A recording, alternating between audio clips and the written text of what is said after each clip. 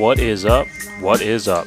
Welcome to the Terrible Wrestling Takes podcast with me, your host, The Bishop, TW Takes. Do not forget, review if you do, rate if you feel. Follow me at TW Takes Podcast on Twitter and Instagram. If you need to, email me with all your terrible takes at bishoptwtakes@gmail.com. It's now time for more terrible wrestling takes. All right. Took a while, but here we go. Raw recap, NXT recap.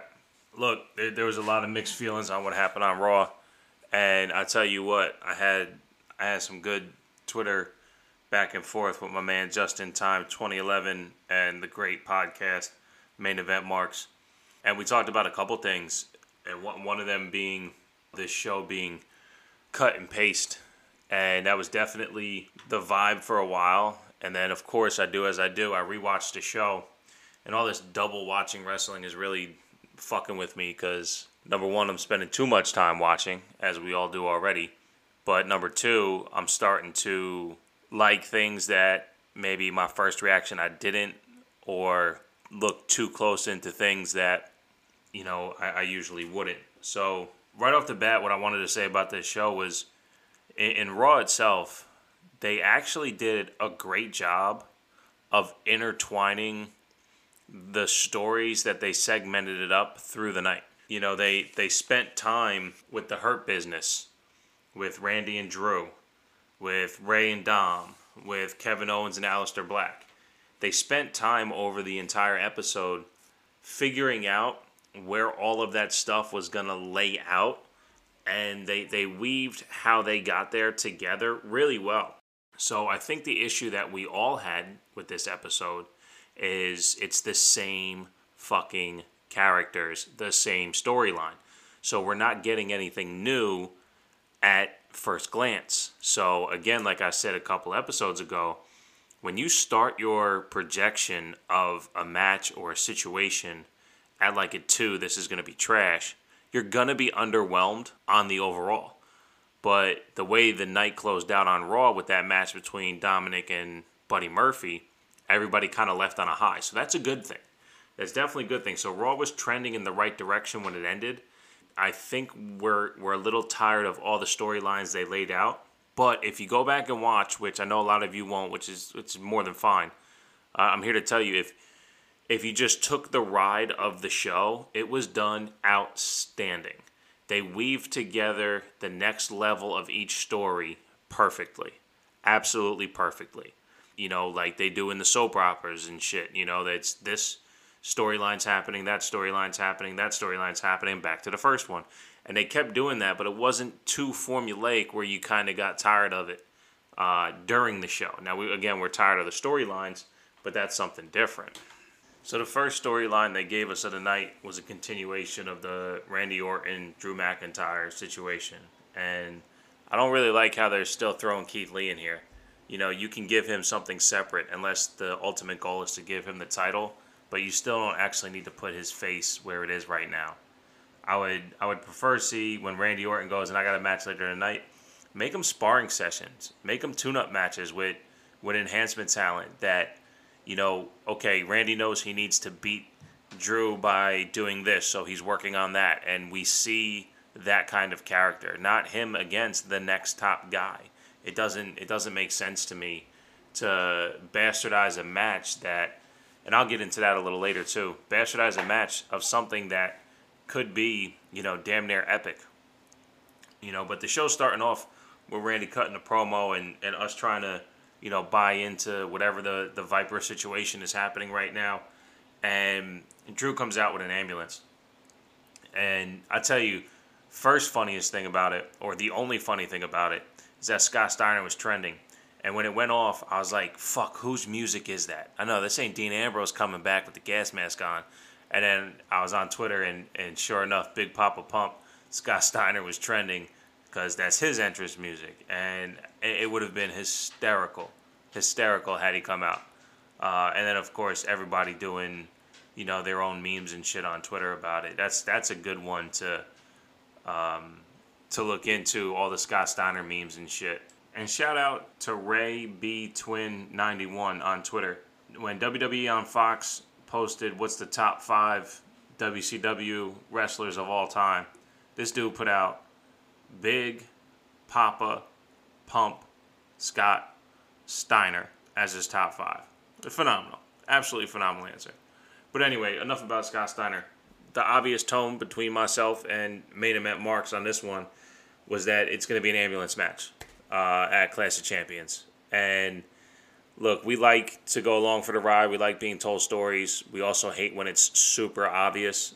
We never, and I say we as wrestling fans. I don't know what Main Event Mark's take is on this. But anyway, I don't like it to be obvious. I don't like it to be tit for tat. I hate 50-50 booking. You know, I hate the fact that the term 50-50 booking is there because Raw was pure example of it. You know, Randy got 3 punts in on Drew McIntyre and sent them away in an ambulance on last week's episode of Raw. And then on this week's episode of Raw, Drew McIntyre came back in that ambulance, got 3 claymores on Randy, and sent him out on an ambulance. Legit 50-50 booking. The only thing that hasn't happened is Randy hasn't won his title, which should have happened. You know, we'll kind of see how that goes, but like I said before, them getting to the point where Drew actually landed the 3 kicks was done well. Throughout the night, they planted seeds. Drew was still around. Randy was occupied with the match, not paying attention. Throughout the night, 3 kicks landed. It wasn't like when Randy did it to Drew and it all happened in one shot, and then the last one later. So I do think it was done well. I just think the story is not what we're looking for. And by we, I definitely mean myself on that one. The other one they did a pretty good job, again, weaving the story in throughout the night, was the Hurt Business. The Hurt Business even started out on screen with something that happened earlier in the day. And it trailed all the way through the night. Myself, Main Event Marks, and Just in Time, 211, went back and forth on this whole situation, you know, with Apollo, Ricochet, Cedric Alexander, and the Hurt Business. For my money, it's played out. It's done. We're past that. But the new wrinkle in this is that Cedric Alexander is going to wrestle Ricochet and Apollo Crews, and then maybe Mustafa Ali comes back up. But there's no new wrinkle into what the Hurt Business is doing because it's still the same 6 guys in this storyline. How do we keep it going with the new 4 members and make it different? Plus, just like when Shayna Baszler and Nia got together, I'm sorry, you don't beat me up and then I become your friend. Now, there was a funny take that it was a beat in, you know, but it's not a beat in. He got beat up the last couple weeks and then decided to join. And he said he decided to join because when he was with Apollo, he was propping him up and not getting paid. And now with the Hurt Business, he's going to get paid. You still don't want the spotlight for yourself as a wrestler? I don't understand that. So I don't understand how they got to this point. I don't mind it. I don't mind Cedric Alexander being there, but I don't know why we went this way to get there. How do you not get there any other way? Why do you go around? It's like the NWO did. If you got beat up by the NWO on Monday the 10th, Monday the 17th, you're joining the NWO. That's what happened. Now look, I'm all for the Hurt Business growing in numbers. I think it'll be great. If it doesn't get overblown, if they don't have more than maybe 6, right? Add like 2, maybe 3 more. If they do that, you're looking at a solid faction that can do some real damage. And what would it take to tear them down? Unfortunately, they're growing the same time Retribution is. Actually, since I brought up Retribution, let's segue that into what we got for the night. So, where WWE seemed to mess up big fucking time is put people we like in front of us. Me and at Bill_Michaels_ noticed Mia Yim in a second. I'm sure a lot of you guys did. In no disparaging way, Mia Yim has eyes that I will always recognize. They're catching. Okay, they pull you in. So when you, not only that, Mia Yim, you know what she does? She comes out in a backwards hat and a bandana above her nose. So guess what you're used to seeing first on Mia Yim? So why would you put her front and center? So anyway, the consensus seems to be that Mia Yim was there. Also, the last time we seen Dominik Dijakovic, it's been forever. A lot of us who watch NXT on the regular really enjoy him. Another one whose gimmick, I don't know, says feast your eyes, and he points at his eyes so you notice his eyes. And in this promo, besides all the martial arts like arm thrust when he was emphasizing his points, you were seeing his eyes. That one, I believe, was 100% across the board on Twitter. Everyone believes that Dominik Dijakovic was the one cutting the tail end of the promo. You know, look, you can't give us wrestlers we like that we get to see. You have to give us something that we haven't seen. Now, if this was just for promo purposes, the way Sasha Banks, Alexa Bliss, and Charlotte were used for Triple H's sidekicks in WrestleMania 30, then that's fine. Let it be just promo cutting and dismiss it, right? Say that they're not part of Retribution. Those were druids, per se. Because if we get a reveal and it is them, it's going to be underwhelming because we already saw them. And the whole shtick behind Retribution is we don't know who it is and we hype ourselves up to who it is. Again, if you reveal Dijakovic, it's going to be like, oh, cool, he's called up to the main roster, not this Retribution. It's Retribution from what? He lost to Keith Lee a bunch, and now Keith Lee's a fucking star. Mia Yim, Retribution against what? She didn't get her title shot the way she feels. Like, okay, but she's still always in fantastic matches, high-profile situations when it comes to NXT. Now, if there's, someone like, I don't know, Mercedes Martinez, I'm just, because I'm watching NXT while I do this. Look, if she's part of it, and it's one of those, I've been on the indies for 20 years and you overlooked me, and her first match out of Retribution is a title shot and she wins, that's Retribution, right? That gives it some weight. But when we see people like Mia Yim not necessarily fail, but for the purpose of the storyline, fail in NXT, and Dijakovic fail in NXT, then you can't, there's no retribution against anything. If the leader of Retribution is Ronda Rousey because Becky Lynch beat her but didn't beat her, that makes sense, right? But it doesn't make sense to do that now because Becky Lynch is out. So the title Retribution, which they finally got a placard, I guess you can say, a logo, so to speak, nice looking bumper sticker, and we got a promo. There's more depth. Now, I heard another podcast talk about how they've been branded Raw specific. So that takes a lot of steam out of what Retribution was doing before. And making it Raw specific makes it a gimmick. Problem what I have being Raw specific is that it's the Hurt Business's territory right now. So you have two what would necessarily be heel factions doing whatever they want. How do you make Retribution of importance? Do they go after Drew McIntyre? Do they go after the tag titles? Do they go after the women's title? Like, are they going to go after Bobby Lashley? I would hope not, because you want to keep the factions separate to build up two storylines at once. You would think, right? So we'll see where this goes. Hopefully we get a little bit more legs next Monday, because it wasn't much, just the one promo. I actually don't want to see them do another promo next week. I would like to see some action from them. And I'm thinking it's going to come in the Asuka-Mickie James match. Asuka and Mickie James did a tag team match this week against Lana and Natty, which again, I'm liking Lana and Natty together for some reason. I don't know what it is, but whatever that attraction is needs to be met with the wrestling. The wrestling needs to come up to that level. It's almost there, but it's still too, I like doing this better than that. And that's no fault of anyone's. It's just the maturation of what they're doing. But I would like to see them do better. Anyway, Mickie James and Asuka are wrestling each other next week. And I think it's a good time for Retribution to set their sights on something specific. That being the women's title. If the women's title becomes their first target, I think that's pretty cool. Maybe send Asuka back over to SmackDown. Or not, I don't know. I guess I don't want Asuka to get fucked with, man. There's so many different ways this can go, but I would like to see Retribution do something of importance. It can't lack importance, because then it's just a waste of time. So another storyline that they put around, a lot on the show that might be going somewhere, might not.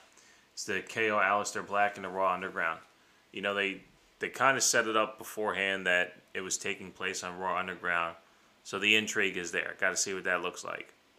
KO shows up a little bit before the 10 o'clock hour at Raw Underground. Goes in. And Aleister Black, when they cut back the second time, a little bit after 10, is kicking ass in the middle of the ring before KO shows up. And they're like, where's KO? Made no sense. He went in before Shane. Shane's on the mic, all that shit. But Aleister Black in shorts, tattoos exposed, ended up ripping the eye patch off. Like, Aleister Black's legit, intimidating, pure striker, knows martial arts, is somebody who needs to be taken seriously very soon. I want to see really good things for him. But they did like a, round 1, round 2, round 3 kind of thing. And the only thing that shocked me is that there wasn't anything like real major going on in those rounds. It was just kind of them feeling each other out, and neither one of them looking like a punk. But then it ended round 3 with Dabba-Kato knocking out both of them. And if that means that Dabba-Kato is going to get in the ring, then okay, that's kind of the opposite of what Raw Underground was perceived to be. This is a place outside the ring where we can get down.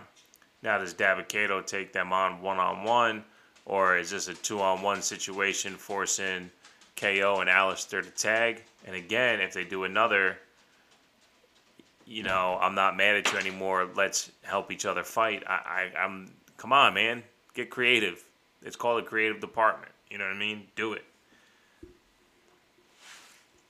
But I would like to see the KO Aleister stuff take off and go into a solos run direction where either one of them, comes out on the back end challenging for the title. But I don't do fantasy booking because there's too many wrestlers and there's too many ways to do it. That's why, though, I get pissed off when we get the lazy stuff like the same 6 guys dealing with this Hurt Business storyline.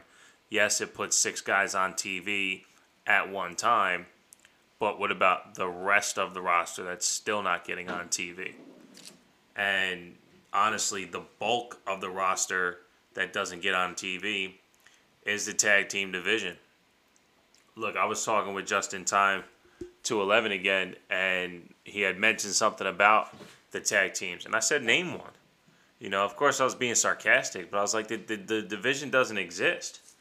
And we landed on a list of tag teams of recent memory, and the New Day, 2 of 3, which are not on TV. The Usos, where one is not on TV and the other half is in the title scene.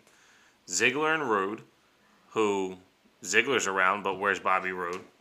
The Viking Raiders, where one just got hurt.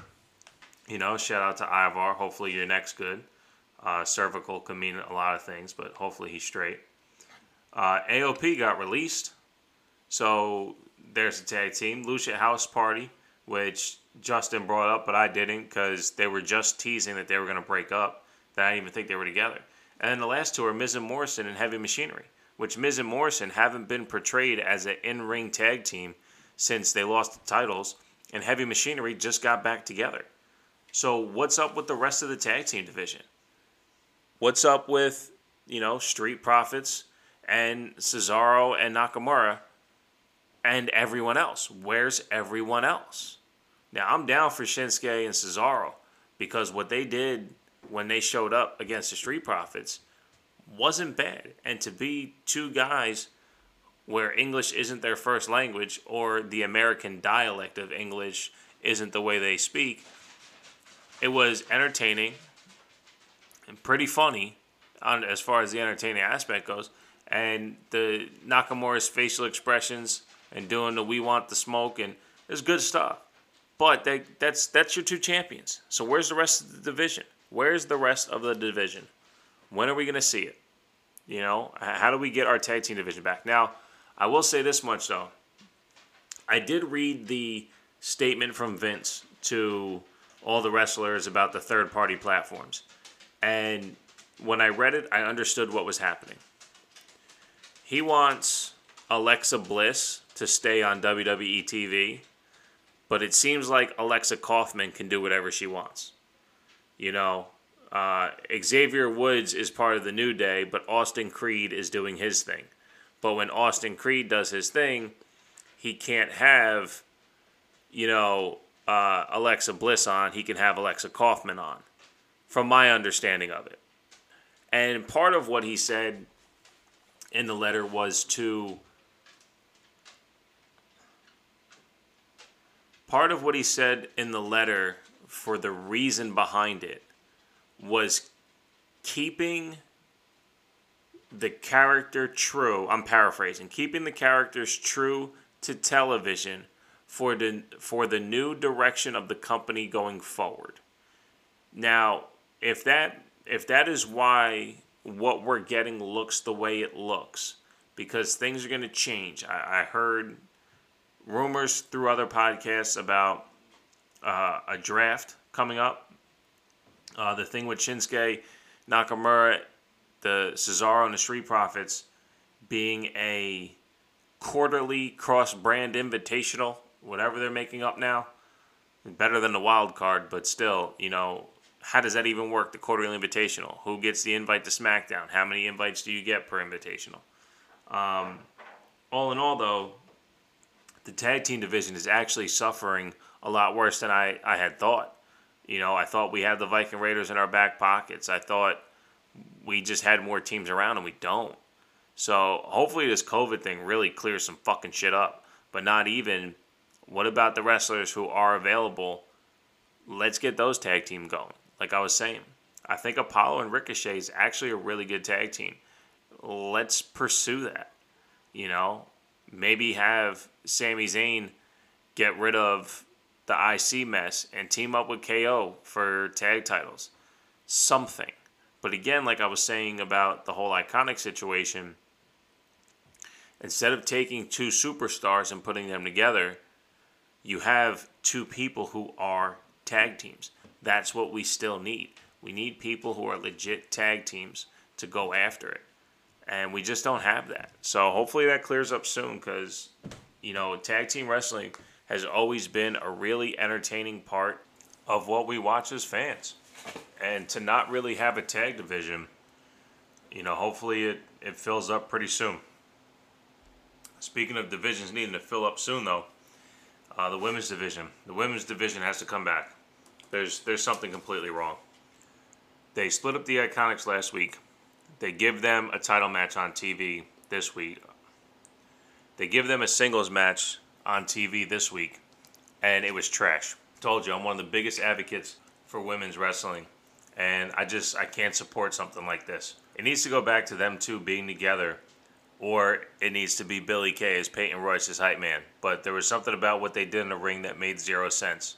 Now, when they wrestle as a tag team, they pander to the crowd, they talk shit to the other opponent, the pauses between the match. The moves they do are okay. They're not, spectacular, but they are good wrestlers. But against each other, they ain't shit. It looks so bad. And all I wanted to see was them two back together. They both had their own music. They both had new outfits. It just wasn't it. It was not it, And then you have the Asuka Mickey segment, and they're going to be wrestling for a title next week. Is there going to be a new challenger by Clash of Champions? And then the Riot Squad versus Shayna and Nia. Now, look, listen, I'm not going to sound like a hypocrite here, or I might, but this isn't a hypocritical take. The handicap matches worked for what it should have worked for. You have what seems like the next challengers for the tag team belts in the women's division going up against the champions, and in the first match, they won. But how did they win? You saw the Riot Squad working as a unit, getting their groove together, but Shayna wasn't paying them no mind. Shayna was trying to impress Nia and their relationship and how it's fractured and what's going on between the two of them. When you have that, they're now not actually wrestling each other. The Riot Squad is working out their kinks against their opponent, and Shayna's fully distracted. I thought it was done really well. And by Shayna losing from roll-up, a weak one, it was a weak roll-up, you saw that they're still fractured as a unit, Shayna and Nia, but you saw the Riot Squad doing what it takes to get the victory as a team. And then when the match transitioned into Nia, same thing. They worked together as a unit. Nia didn't get off a shit ton of dominance. And I was a little shook in the beginning, like, okay, we now have powerful and powerful versus tiny and tiny. They're going to get their ass kicked. And they didn't let that happen. So it was done really, really, really well. And it'll be cool to see them get the next title shot and hopefully be able to show the same effort against Shayna and Nia as tag teams. So when the Riot Squad face the two of them, the Riot Squad works together as a team. They get in position properly to win. And hopefully that happens. Hopefully we get that story. But everything else, we're lacking so much. So I'm hoping through that Vince email that he sent out to the staff about third-party platforms, about the company going in the next direction. Hopefully that's something that shows face very, very, very soon. I'll actually wait the extra 3 weeks to get to Clash of Champions, because you got to finish telling the Drew and Randy story. You got to show me who all the championship contenders are, and make it count. And if you can make it count by Clash of Champions, I think we're in a good place. The last thing I want to touch on that didn't get much mention so far was the Rey and Dominic and the whole Mysterio family thing. This is the last storyline that took place in the night, and it was also one that they threaded through the entire episode. Now look, when the Mysterio family came out into the ring, I turned to the wife and I said, hey, he's going to fucking retire. Why else would they have the whole family in the ring? And I said, you know what? Good on him. Got the torn tricep. He's watching his son do outstanding matches. What more could he ask for? What more could he want? And I guess wrestlers die young or broken, so fuck, man. If Ray's going to keep going, he's going to keep going. That's on him. As they threaded it through the night on what was going to happen, we get to the match, and again, Bubba said it, and now that's all I see is Buddy Murphy's carrying Dominic to these fantastic matches. But what I need to see, and I think a lot of people agree, is now for Dominic to move on and wrestle some other guys and either fail on purpose of failing because he can't be carried the entire way, or show us that he really has something and he can work a match kind of with anyone, not just people who are going to make sure that he's well taken care of the whole way. But it would give him time to grow. It would allow him to learn from mistakes. Because right now he's in the ring with Cruiserweight champion for a long time. Seth Rollins has held every belt, and his dad's got his back 100%. And, it's a little bit different when you're out there on your own island. So I would like to see that happen. But I think the move heard around the world was that sliding sunset bomb into the table. And again, shout out to Buddy Murphy. I'm not going to pick it apart, but, I'll break the glass for you. If you go back and watch, you can see Murphy waiting for Dom to get all the way over and then throw himself into the table. And as much as everybody loved the move, there you go. That's Murphy doing what Murphy does. But again, great match. Great match. Like I said, if I'm a kid, Dominic's my favorite wrestler, and it's not even close.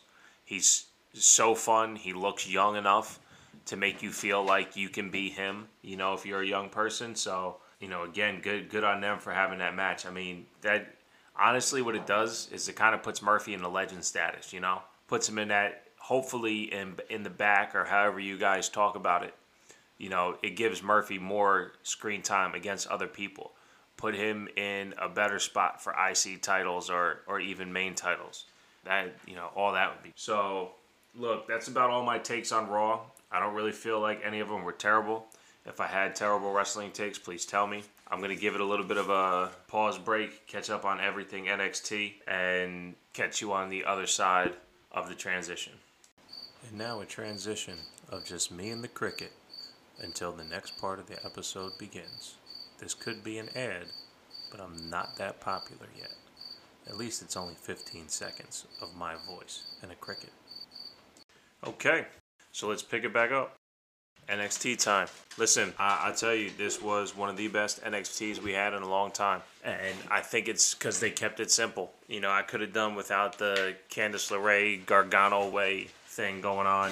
But it's something different, and, you know, you give something different a shot. But after this episode, I don't need to see inside their house anymore. The show starts off with a banger. Finn Balor versus Adam Cole for the NXT Championship. Now, I tell you, last week, I still hold true to this.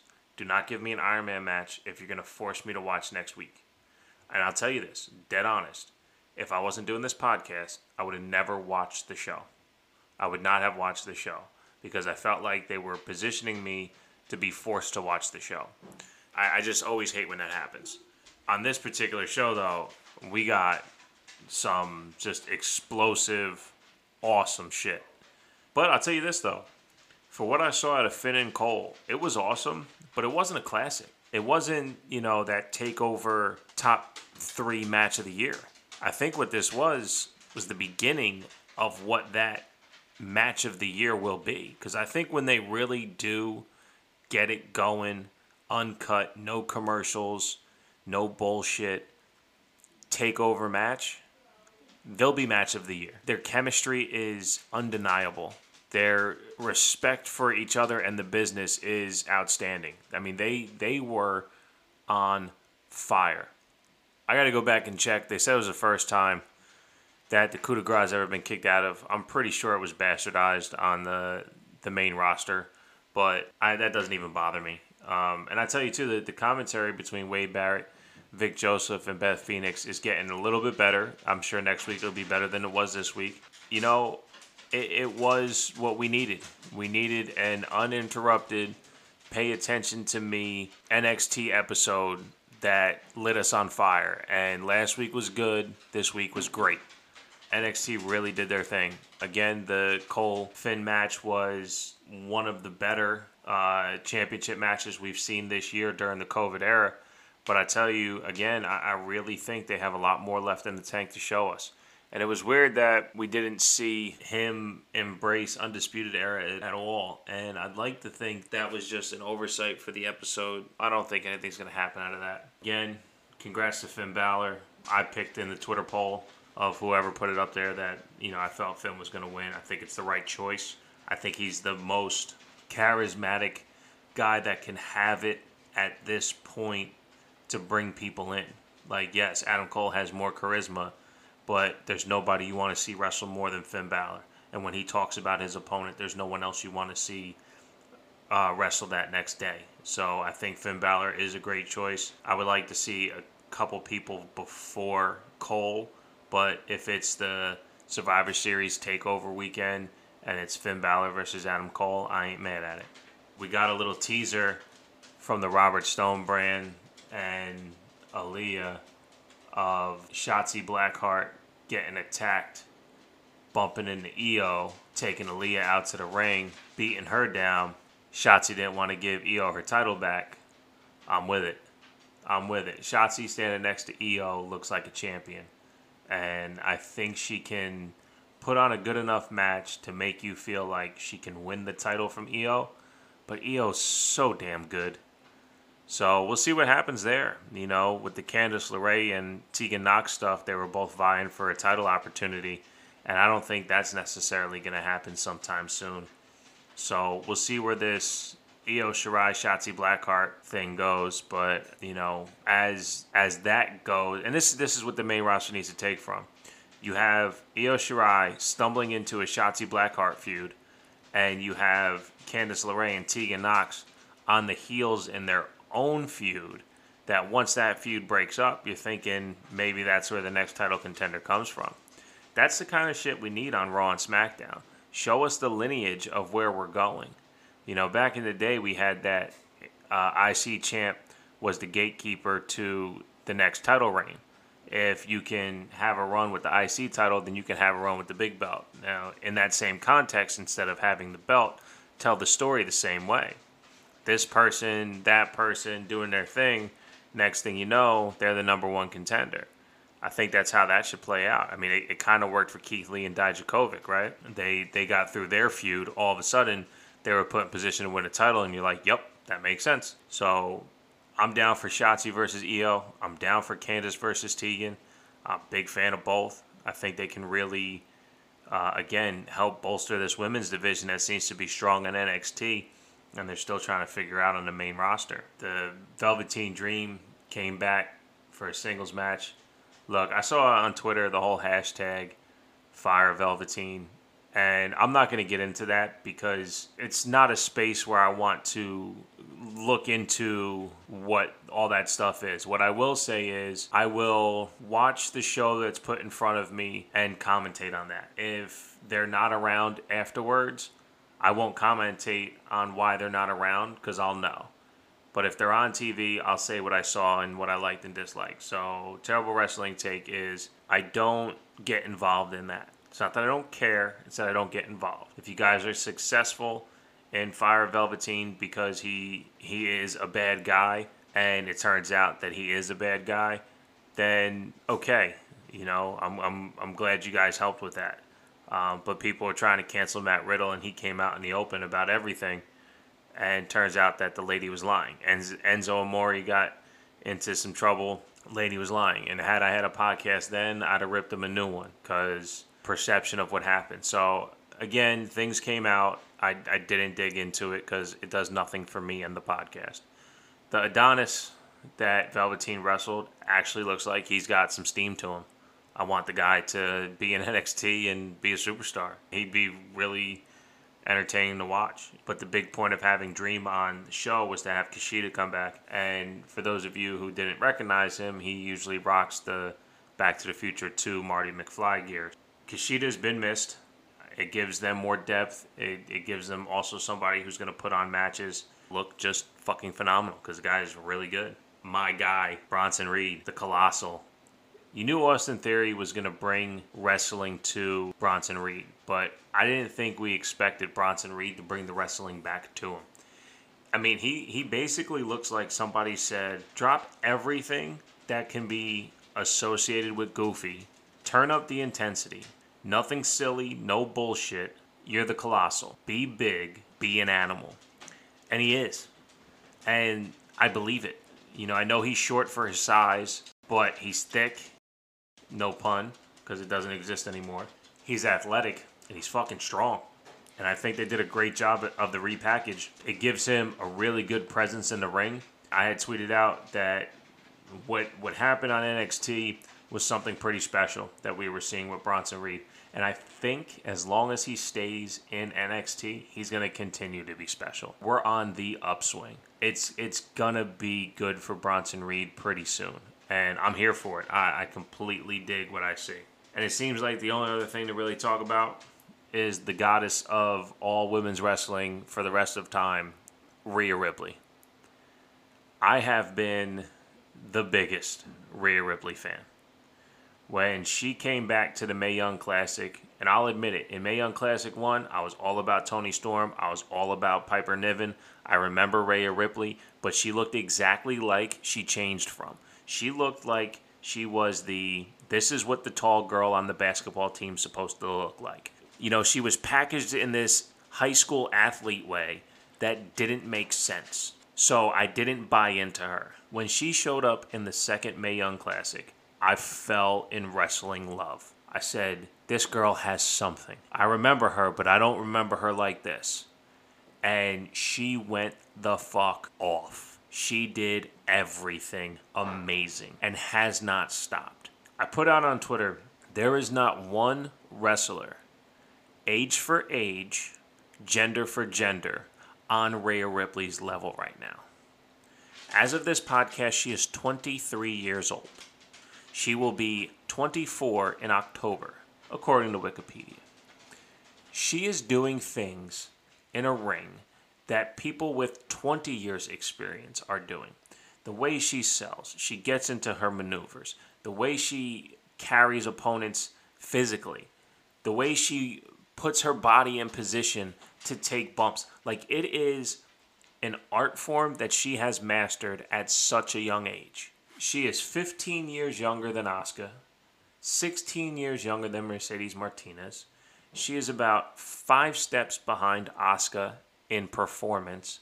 She is every level of a performer as Mercedes Martinez. And Mercedes Martinez can fucking go.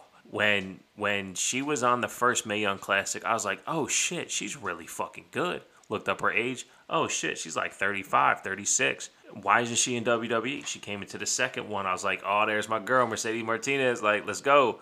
And, she didn't win, of course. And it was like, man, hopefully she comes to WWE.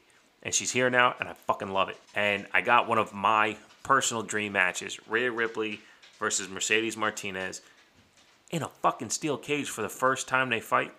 And all those people who bitch it's steel cage is for a blow off of a feud. Nah, this was the match. It was the match of the night. It was the match of the week. It was the match of the month. It was the best women's match of quarantine. It wasn't match of the year. It was. I'm just hyped because I fucking loved it. It was a fantastic match. It was so fun. It was drama. Mercedes actually looked like she had a chance to win. Rhea doing the ripcord from the top rope. And the smarts on the presentation. She drives her through the table with the riptide, pushes her through the mess to pin her properly. This woman is so smart at wrestling. I am the biggest supporter. When all this Charlotte shit was happening, and I'm not a Charlotte guy whatsoever, I told my wife, I said, you know what's going to end up happening? Charlotte's going to have the best match of her career against Rhea Ripley. And they're all going to give Charlotte the credit. And this is like a year ago I said this. She goes, why? I said, because Rhea Ripley is the size of Charlotte. And Charlotte has a problem delivering punishment to people smaller than her that seem more frail than her. Now, she delivered it to Ronda. She has a hard time giving it to Sasha, okay? I knew when Rhea and Charlotte would get in the ring, Charlotte would not pull back. And it's because Rhea can take it. But I also knew that if you bring it to Charlotte, she can sell it. And Rhea brings it. That Charlotte-Rhea match was 50-50. Dream matchup for me, Rhea and Ronda, Rhea and Becky, Rhea and Asuka. That's it. That's it. That's all I want to see.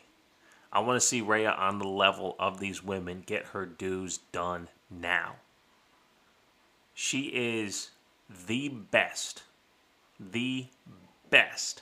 age for age, gender for gender wrestler on the planet right now. Yes, Randy is doing great work. He's also 41 or 42, whatever it is, 39. I don't care.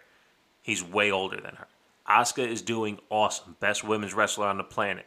Okay, she's pushing 40 as well. The only person close to her age is MJF. Same age bracket, main eventing. His promo skills are up, but his work in the ring ain't as tight as Rhea's. His ability inside the ropes is not as tight as Rhea's. And I'll put that up against anyone. Anyone. There's no one at 24 who's touching what she's doing. So, to Rhea, you are on your way to being the GOAT. It is just that simple. If anyone who doesn't appreciate what Rhea Ripley does, you will never understand women's wrestling. And like I said a couple podcasts ago, women's wrestling is wrestling. It's just as much wrestling as men's wrestling. And the shit Rhea Ripley and Mercedes Martinez did was awesome.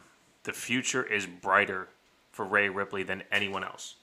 If I had my choice right now, she'd be in the Hall of Fame. It's that simple. And I'm not speaking out of school. I'm not. There's no way I'm speaking out of school. There's not many women, there's not many men who can put on the matches that Rhea Ripley can.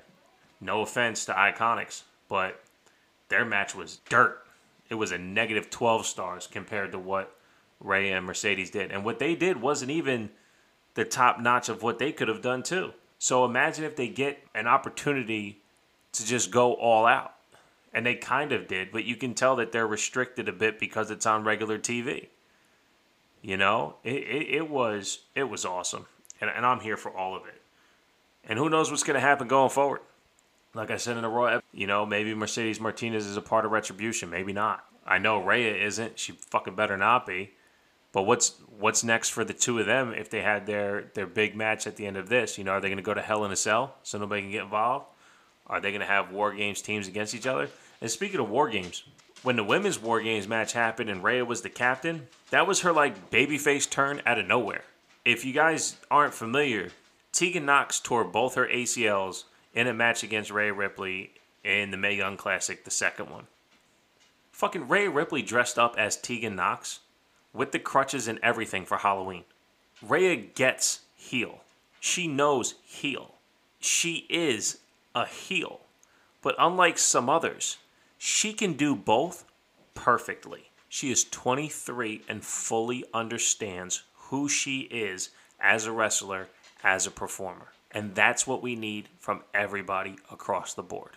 If they turn Rhea heel tomorrow, she'll be the best women's heel in the company. If she continues down this face path, believe it, she's still best women's wrestler in the company. I want to send a special shout out to @Kristen Ashley on Twitter. She's of Bell to Bells. The second Bells is BELLES.com. She tweeted, KO gets off the ground like I do. And I thought it was hysterical because I know that feeling. But I looked into what she does and, she covers, along with some others, women's wrestling thoroughly and is a champion for women's wrestling. And I think the more word gets out, the bigger support they'll get. And I know women's wrestling is on a real upswing, but I hope people like Kristen Ashley and everyone at Bell to Bells really helps continue the movement of this high quality women's wrestling we get. So I wanted to send a shout out to them. Also, shout out to everyone who I interacted with on Twitter before these episodes. Again, my man Just In Time 211, the good people over at Main Event Marks Podcast, newcomer Bill_Michaels_. Shout out to you again for the Mia Yim take.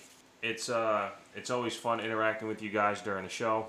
It helps get some banter going, spark some ideas for the podcast, so keep them coming. So with that being said, review if you do, rate if you feel. Don't forget to follow me at TW Takes Podcast on Instagram and Twitter. Be sure to check out my pinned tweet to leave voicemails with all your terrible takes. Shoot me an email at bishoptwtakes@gmail.com. These have been Terrible Wrestling Takes, and I'm the bishop of them. Until next time.